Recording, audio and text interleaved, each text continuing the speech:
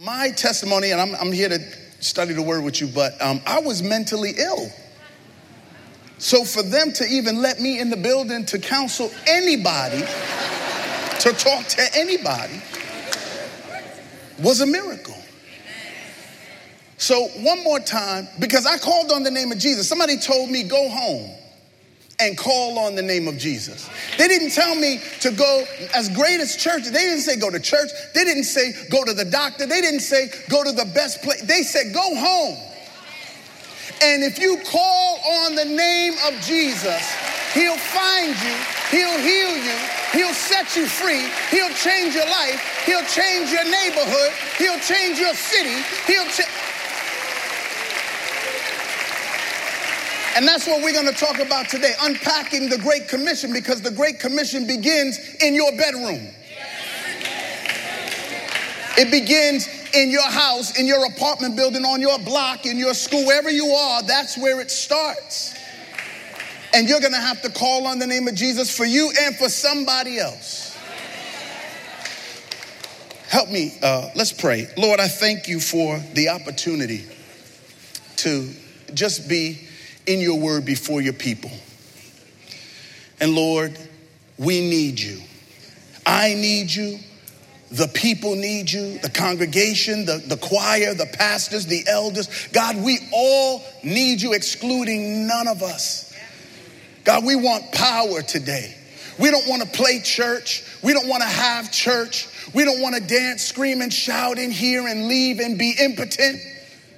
God, the only thing the devil respects is power. And God, we pray that today, this afternoon, you would do something so extraordinary in our lives that hell would have to contend with us for the rest of our lives. God, I don't have the ability to do anything apart from you.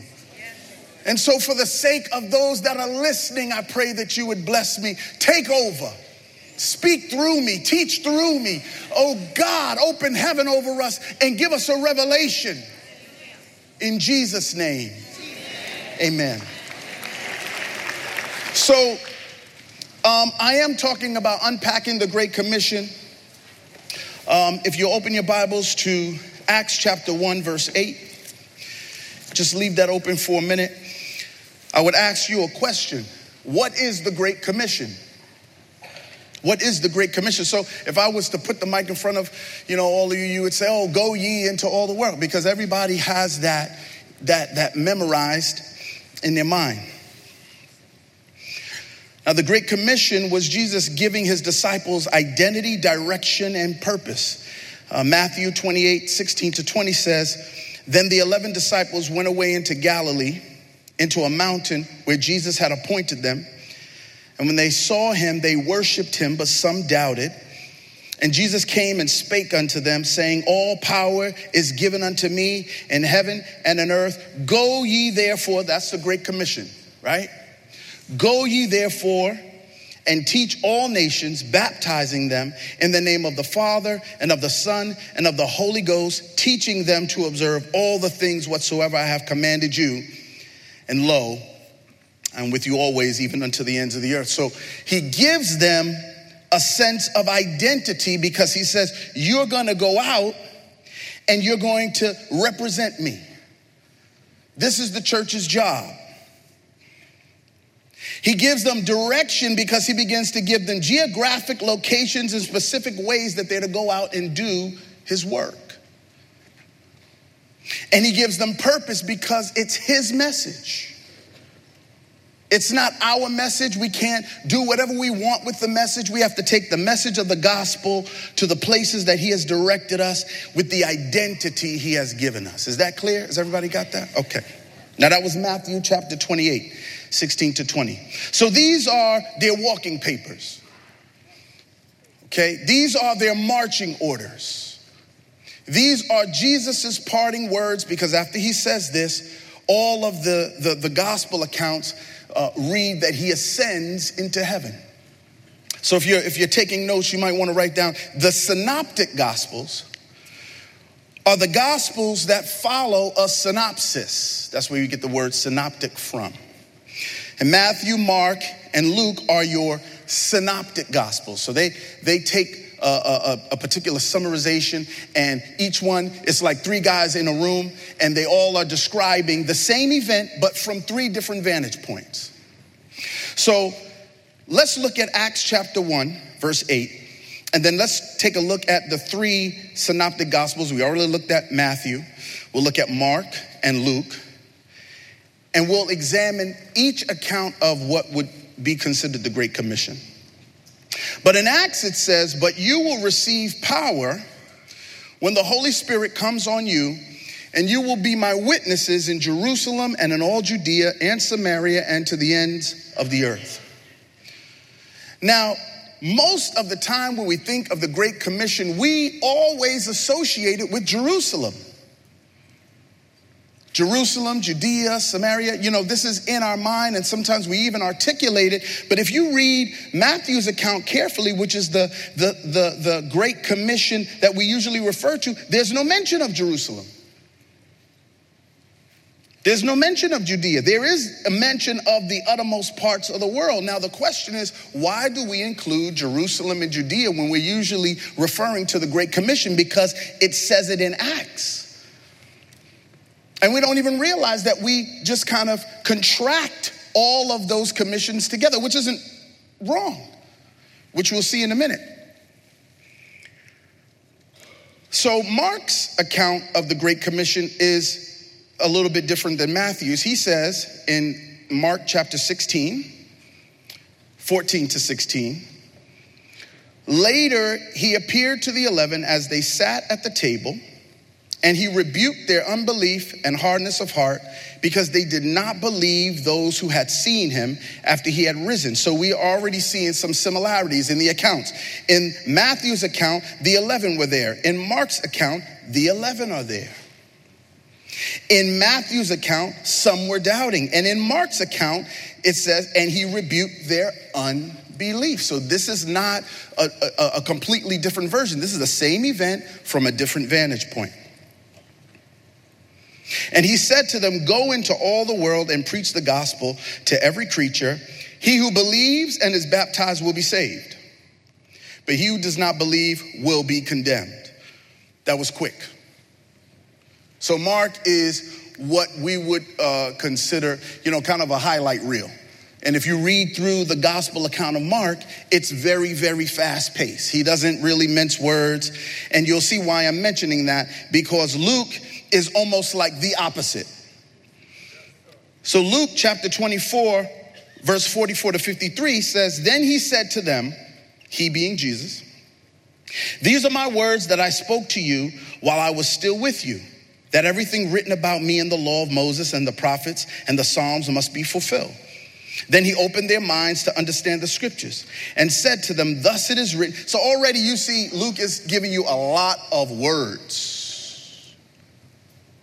And that is why we get to see the directions that Jesus gives them, because he goes on to say, thus it is written that the Christ should suffer and on the third day rise from the dead, and that repentance, the forgiveness of sins, should be proclaimed in his name to all nations, beginning from Jerusalem. You are witnesses of these things, and behold, I am sending the promise of my Father upon you, but stay in the city until you are clothed with power from on high. And he led them out as far as Bethany, and lifting up his hands, he blessed them. While he blessed them, he parted from them and was carried up into heaven, and they worshiped him and returned to Jerusalem with great joy, and were continually in the temple blessing God. So here's the point. The point is that because Jerusalem gives you a more expanded version, he's the one that lets you know you need to wait. He's the one that lets you know you're going to start someplace and you're going to progress someplace. And I think that sometimes, if we were honest as Christians, we hear the ends of the earth part. We know that Jesus will come after that last person hears the gospel. And so everybody's got their eye on the ends of the earth. And they're trying to find that people group, that last person that has never heard the gospel. And could it be possible that we are missing our Jerusalem, our Judea, our Samaria? Now, I'm not saying that this study is exhaustive and definitive, and that if you don't start here and if you don't go there, I'm not getting into all that. But what I'm saying is that Luke presents us with a great commission that includes a beginning. And he says, if you begin in Jerusalem, well, let me keep working through. We're going to look at Acts chapter 1, verse 8. And we're going to unpack that text starting from the end of the verse and work our way back. So let's look at Acts chapter 1, verse 8. The end of the verse says this: and to the ends of the earth. So what is that? That is the most remote context that we can go and preach the gospel. In fact, at the conclusion of verse 8, this is what probably motivates modern missions efforts to take the good news to foreign nations. In an article by shorttermmissions.com, a site study, a study was conducted by Robert Wuthnow based on data from 2004. I know we're in 2018, but the data is still good. His findings, widely cited, estimate U.S. participant levels for that year at 2.4 million people, including youth groups and those serving in the U.S., participating in overseas missions. 1.6 million Americans went abroad on missions trips in 2005. That's a lot of people going overseas to reach the lost. And that's a good thing, right? Evangelicals have grown from only 3 million in AD 1500 to 550 million worldwide. 2.3 billion Christians of all kinds have been recently reported. There are an estimated almost 1 million international students in the U.S. right now. And you might say, well, who cares if there's 1 million international students? I'll tell you in a minute. And the Center for the Study of Global Christianity at Gordon Conwell Theological Seminary calculates that Christians sent out approximately 400,000 international missionaries in 2010. The United States sent the most at 127,000. We are doing a lot to reach the ends of the earth, and it's documented. But let's take a look at Acts chapter 2. If you go there with me, I want to talk about Jerusalem for a minute, because this statistics also cited that there were foreign people in our lands. And while we are traversing land and sea to reach the ends of the earth with the gospel, well, let's read. So starting from verse 5, it says, now there were Jews living in Jerusalem, devout men from every nation under heaven. And when this sound occurred, the multitude came together and were bewildered because they were each one hearing them speak in his own language. Now, this is the day of Pentecost. Peter gets up, he preaches a sermon, as you know. But who does he preach to? Verse 7, and they were amazed and marveled, saying, why are not all these who are speaking Galileans? How is it that we each hear them in our own language? So how many different people groups were there at this time? Parthians, Medes, Elamites, residents of Mesopotamia, Judea, Cappadocia, Pontus, Asia, Phrygia, Pamphylia, Egypt, Libya, Cyrene, visitors from Rome, Jews, Cretans, and Arabs. So right there in Jerusalem, there is the potential, if all of these men are converted, they go back to their countries and they bring the gospel message with them, without the disciples ever leaving Jerusalem. So why does it matter that almost 1 million international students are here in our country? Because if we focus on Jerusalem on some level, I'm not saying you abandon overseas mission, but if we don't bypass the opportunity to minister to people right here, we end up converting those people and they go back to their own nation and preach the gospel. But sometimes our focus can be so much on the ends of the earth that we neglect our Jerusalem. Now, the research shows that there are people that try to theologically establish that we should not go because we got to win our Jerusalem. I'm not getting into that. This is not what this study is about. In fact, if you read in the original Greek, the account from Acts chapter 1, verse 8, it actually just says both Jerusalem and. So I'm not saying that we should do either or. What I'm recommending is that we do both and. That we be careful that in our attempt to reach our most remote context, we do not neglect our immediate context. What is our immediate context? Because we're not in Jerusalem, right? Geographically speaking, we are in New York. So then what is Jerusalem? If you'll consider that for these apostles, Jerusalem was their, in a sense, they were Galileans, but Jesus said, I want you to go to Jerusalem, I want you to start where you are. So Jerusalem is where you are. I heard two people say hallelujah and amen, probably because some people don't like, wait, in my notes it didn't say that, let me stop. So your immediate context is the environment surrounding a literary, inanimate subject. In this case, refers to the threefold geographic conceptual construct subsumed in the primary directive. What does that all mean? It just means that when Jesus said beginning in Jerusalem, he just meant start where you are. Start where you are. Please don't get saved and be like, you know what? I'm going to go to China. I mean, you could go to China. You could go to China. But you're going to pass a lot of people first that you could have talked to. And we'll get into a little bit why you don't. Jerusalem was the center of Hebrew Jewish life at the time. And I would like to compare, so if you think about it, Jerusalem was where Jesus was crucified. Jerusalem was where the religious people who were supposedly waiting for Christ, when Jesus came, did not recognize him. He preached to them, they didn't receive it, and then they said, you know what we should do? We should kill him. We shouldn't even just reject his message, we should actually kill this person. And then Jesus leaves and tells his disciples, now you go and you talk to them. Somebody got that. He said, now you go and you talk to them. And the disciples was like, Jerusalem? Like we can't start maybe, right? Because they just killed Jesus. What's your Jerusalem? Because these were a people, I call it the world of the already assumptions.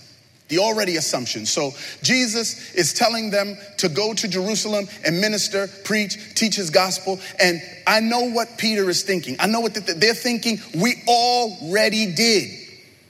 We already went there and they rejected the message. They already know and they've already made up their mind. They don't want to know. But what's the truth? The truth is that is where he sent them. And on the first day that they got up and preached, 3,000 people get saved. So God is always right. They assumed that the people knew already, that the people heard already, and the people had already made up their mind. What's your Jerusalem?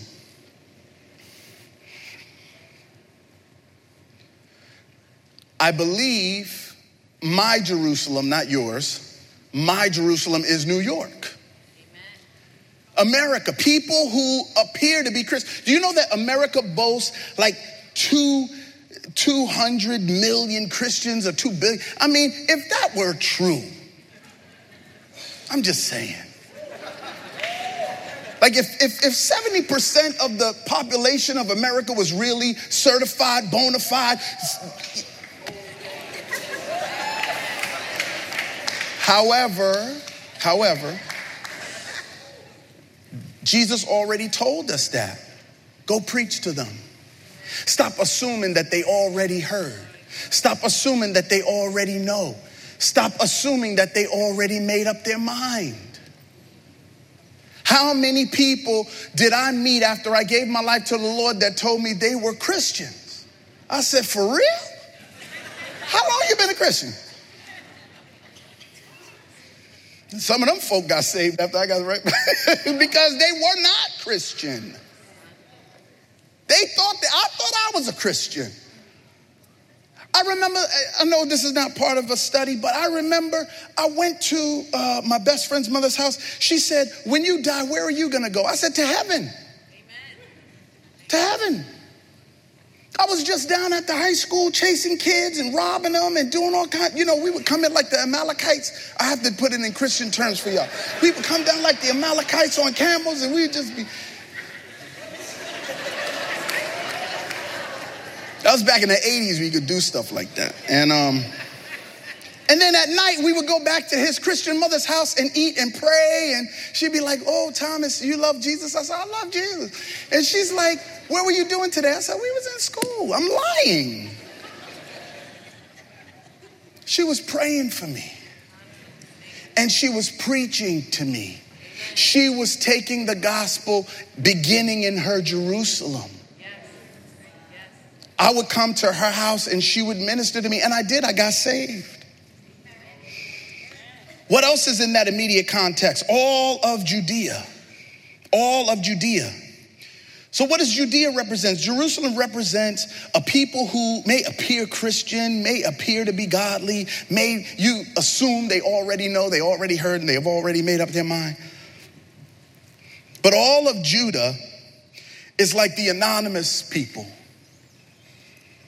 Because when you think of Judah, most of us think of Jerusalem.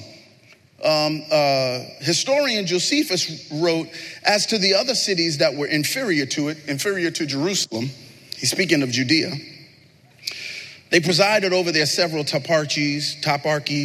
Gophna was the second of those cities, and the next to that, Acrabata. After that, Thamna and Lydda and Lydda and Emmaus and Peah and Idumea and Gadi and Herodium and Jamnia and Joppa. I know somebody is saying, why don't he stop? Gaulonitis, Battania, Trachonitis. Obviously, he can't read whatever that language is he's reading.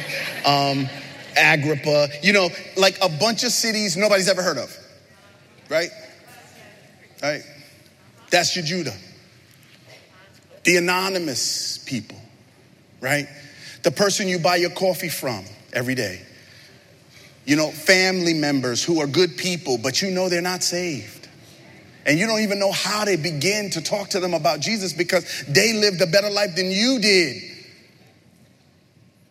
Somebody was like, that's not true. Yes, it is true.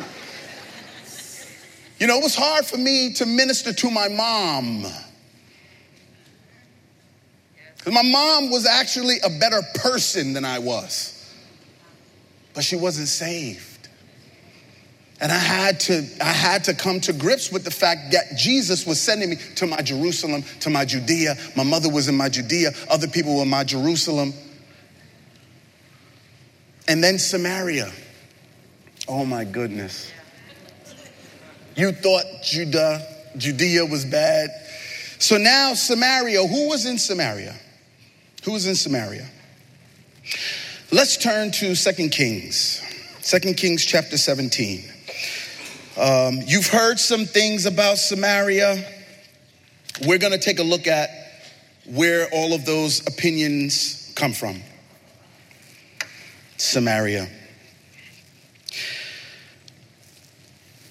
The kingdom of Israel was divided into two sections. After King David and King Solomon, there was the southern kingdom, there was a northern kingdom. The northern kingdom was considered Israel. The southern kingdom was Judah. Judea is Judah, the southern kingdom. And the northern kingdom was destroyed, repopulated, and for the most part, that is what is considered Samaria. Starting from verse 1 in chapter 17, in the 12th year of Ahaz, king of Judah, Hoshea, the son of Elah, became king over Israel in Samaria and reigned 9 years. And he did evil in the sight of the Lord, only not as the kings of Israel who were before him. Shalmaneser, king of Assyria, came up against him, and Hoshea became his servant and paid him tribute. But the king of Assyria found conspiracy in Hoshea, who had sent messengers to So, king of Egypt, and had offered no tribute to the king of Assyria, as he had done year by year. So the king of Assyria shut him up and bound him in prison. Then the king of Assyria invaded the whole land and went up to Samaria and besieged it for 3 years. And in the 9th year of Hoshea, the king of Assyria captured Samaria, carried Israel away into exile to Assyria, and then settled them in Hala and Habor on the river of Gozan, and in the cities of the Medes. So there is no longer anyone in Samaria. He took them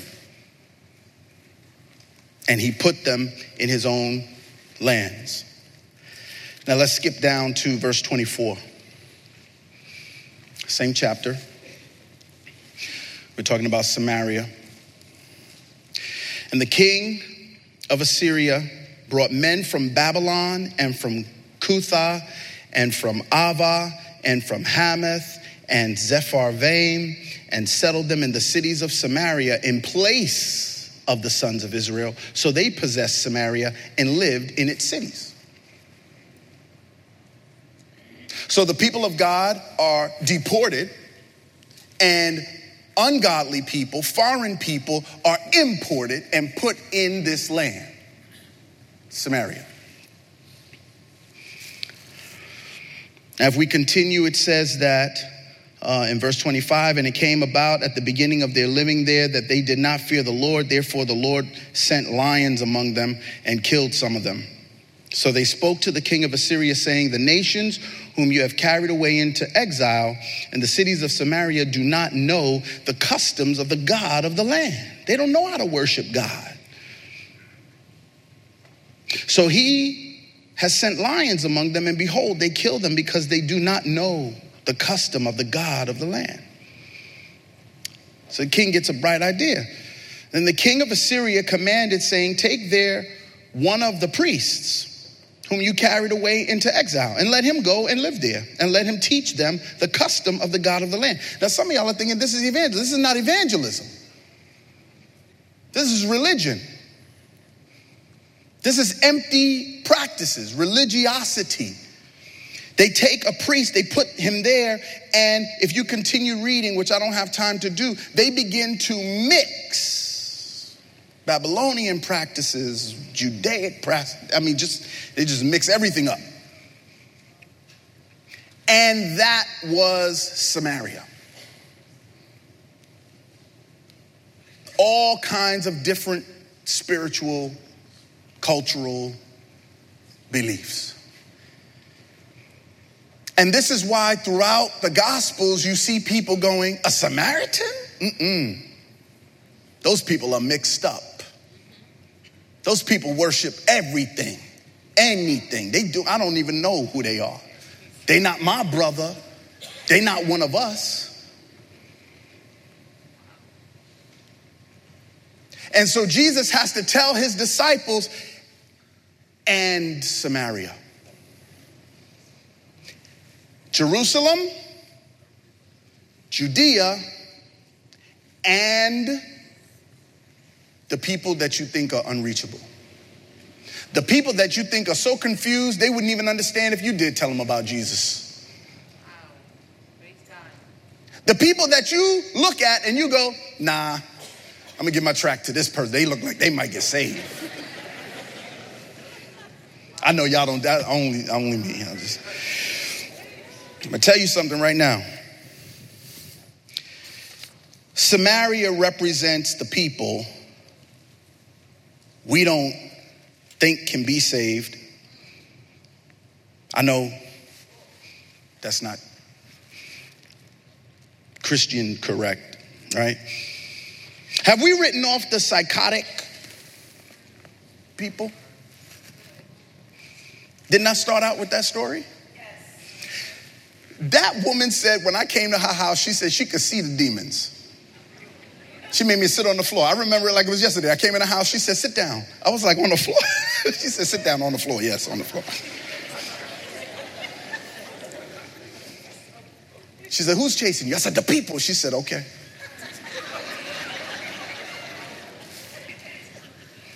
But here I stand.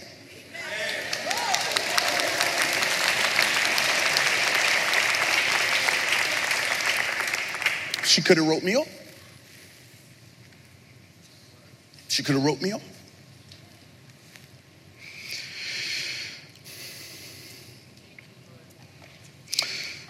Atheists,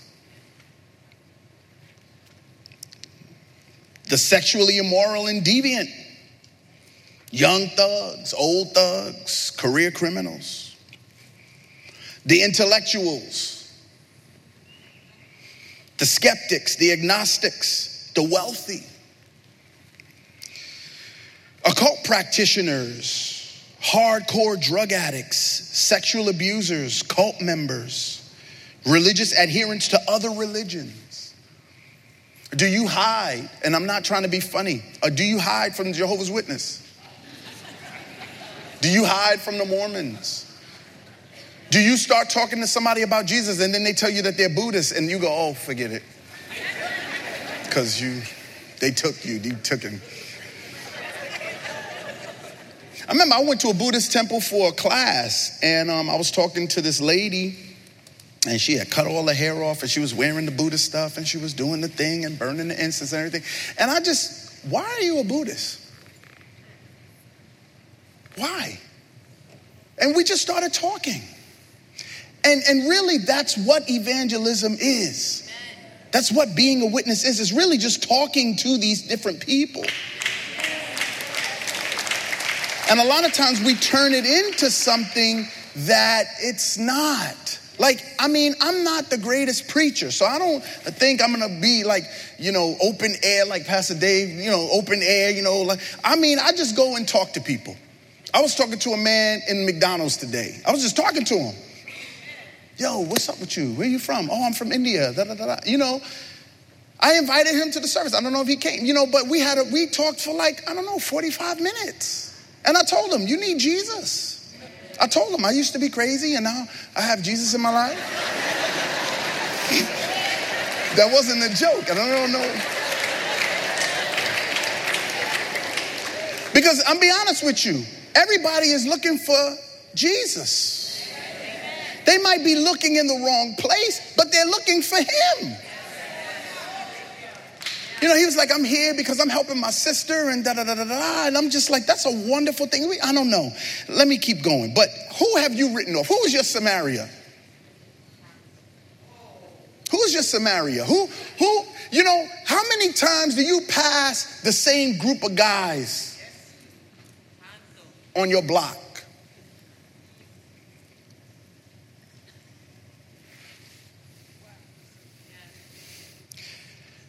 If we keep moving back, we keep unpacking verse 8.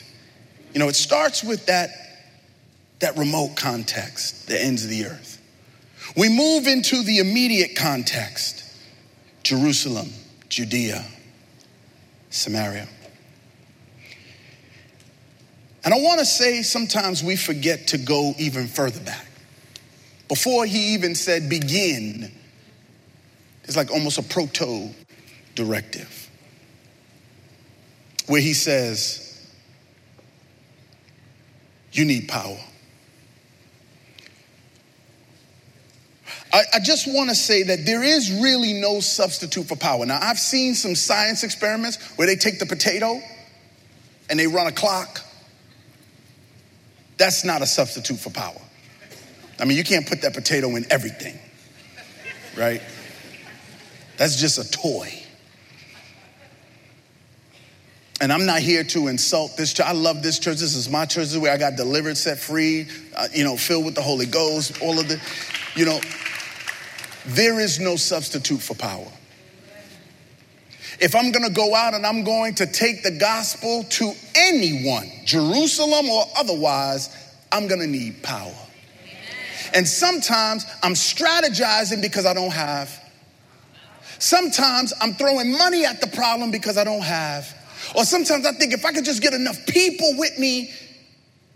Now, we have to plan. We need finances to do things. And he sent them out 2 by 2. It's always great to go out as a group. But the fact of the matter is, he told them to wait. Because he knew that they were going to be up against something bigger than them. He knew that they were going to have to preach to the people that just killed him. He knew that they were going to have to do some miracles in order for people to stand up and recognize that they were still preaching that name, Jesus. I want to submit to you. What if they didn't wait? What if they had just ran out? I got it, Jesus, I got it. Jerusalem.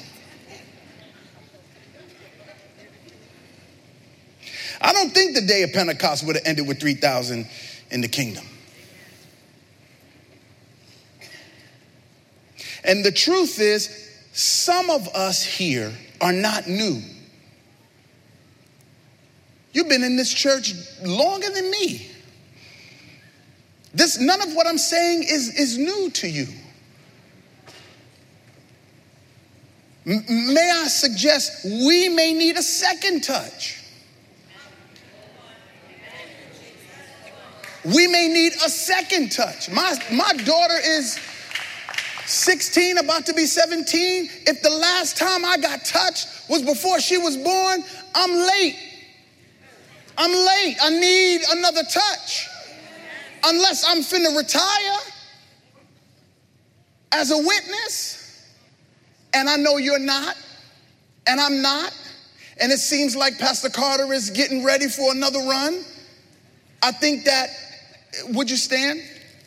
I think that we need, would you stand? I think that we need to take the Great Commission seriously, because as we unpack it, what we find is that Jesus is saying, yes, start where you are. Yes, go to all Judea and don't forget the people that you think you cannot reach, and go to the ends of the earth. But wait. Before you leave, get some power.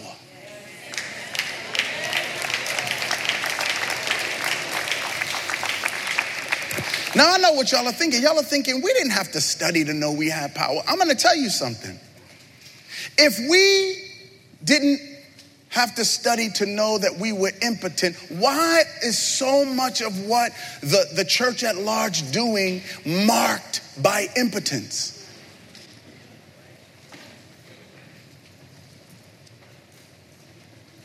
I remember when I graduated seminary, the dean one of the teachers got up and he said, cast out demons, heal the sick,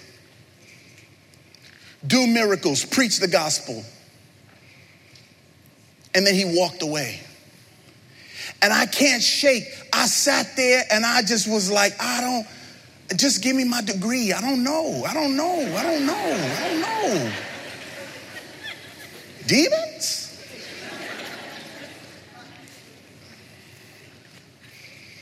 But as the years went by, I started to see why he stood up, almost resigned, like, y'all about to go out there and don't have. Because he had been out there. And this was one of the teachers that said, no, I cast out demons. I don't send them anywhere. I don't send the people someplace. I cast them out. I pray for the sick. I love to see the elders praying for this. I remember that when I was, all the years that I've been here, Tuesday, everybody come down and we pray and we believe in the name of Jesus, that miracles would be done in this age, that we wouldn't keep looking at the Bible and saying we wish we were living then. This is the time we're living in. We are these disciples. And if miracles are not being done, what's wrong with me?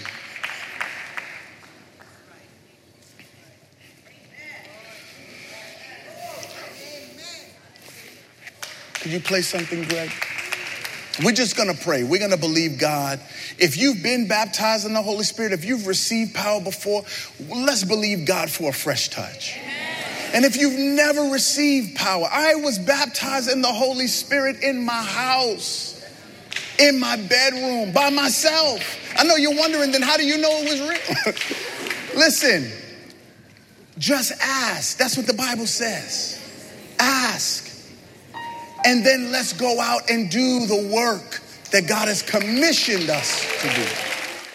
Would you lift your hands? Would you lift your hands? Let's cry out to God right now for power, that he would pour out his Spirit on us, that he would give us the power that we need to accomplish the work that he's given us to do. Heavenly Father, we thank you. We ask that you would come. Jesus, we pray that you would pour out your Spirit.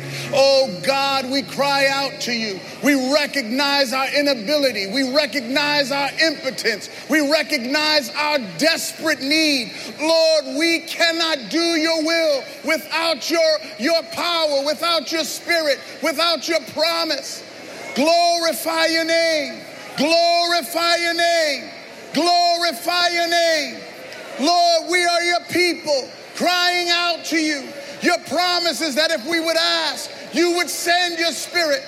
You promised, oh God. You promised, oh God, that if we would ask, that you would send your Spirit.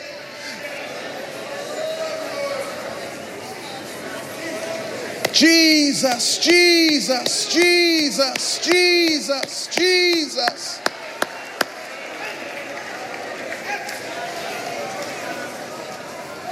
Heavenly Father, we thank you for this moment. We thank you for the hour that we're living in. God, we don't want to envy those in the past. We believe you for a fresh move, for a fresh touch.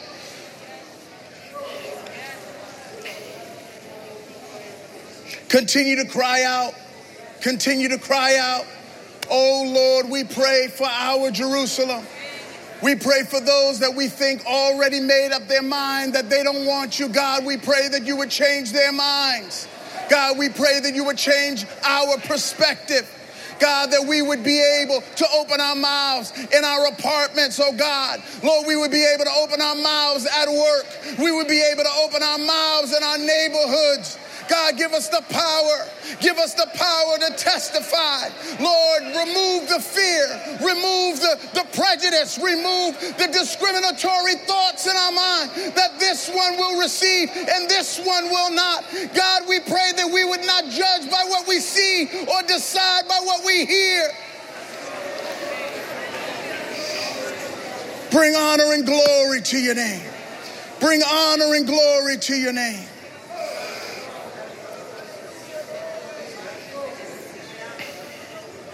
Baptize us this afternoon. Baptize us this afternoon, Lord. We're waiting on you, God. We're waiting on you, Holy Spirit. We're waiting on you, Holy Spirit. We believe you.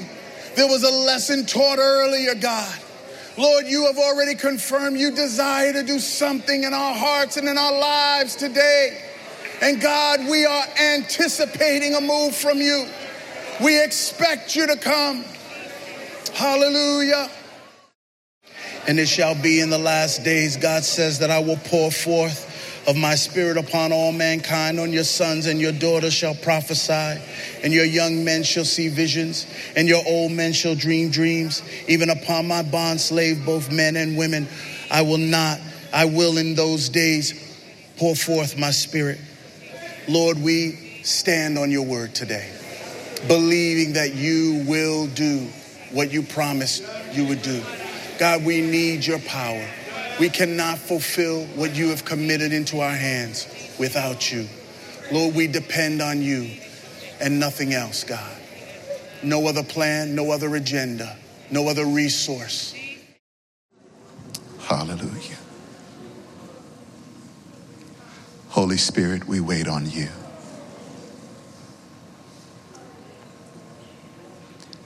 And it is in your presence that we find comfort and peace.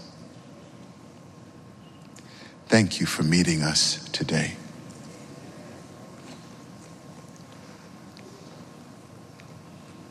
Lord, you have not given us a spirit of fear, but of power and love and a sound mind.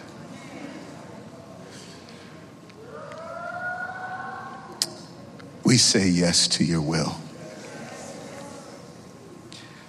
And with an open heart, we believe in faith that you have called us to bear witness of who you are as a mighty God. But we know also in faith that we cannot do this without the power of the Holy Spirit dwelling inside of us. So we receive this afternoon this fresh baptism of the Holy Spirit here in your house.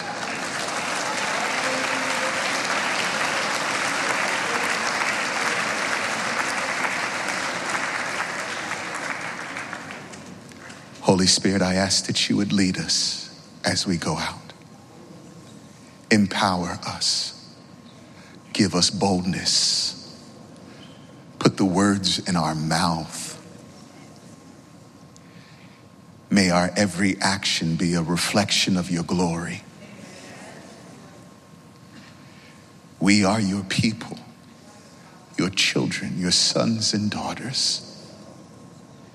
You have anointed and called us unto yourself. God, we no longer look to the past, but we look to the future. And we are going forward in the power of the Holy Spirit. This is an hour that we know in faith belongs to our God. So Lord God, we are believing for salvation in our homes, in our neighborhoods, in our city. We are believing that you, oh God, would use us as that voice, that you would use us to be a light in the darkest of places, and to know that the Spirit of the living God dwells in us. And we have authority over every demonic attack of the enemy in the name of Jesus.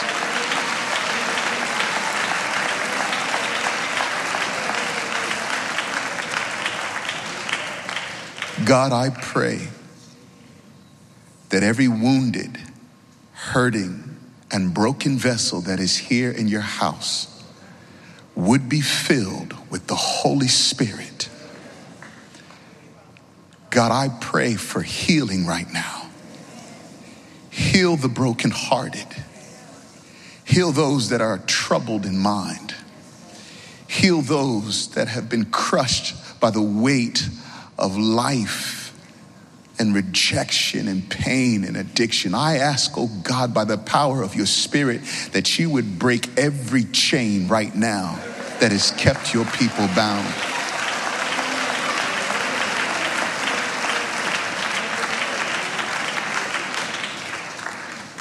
May every heart be lifted as we go out, knowing that the joy of the Lord is our strength, knowing that we are filled with your Spirit and we have the victory.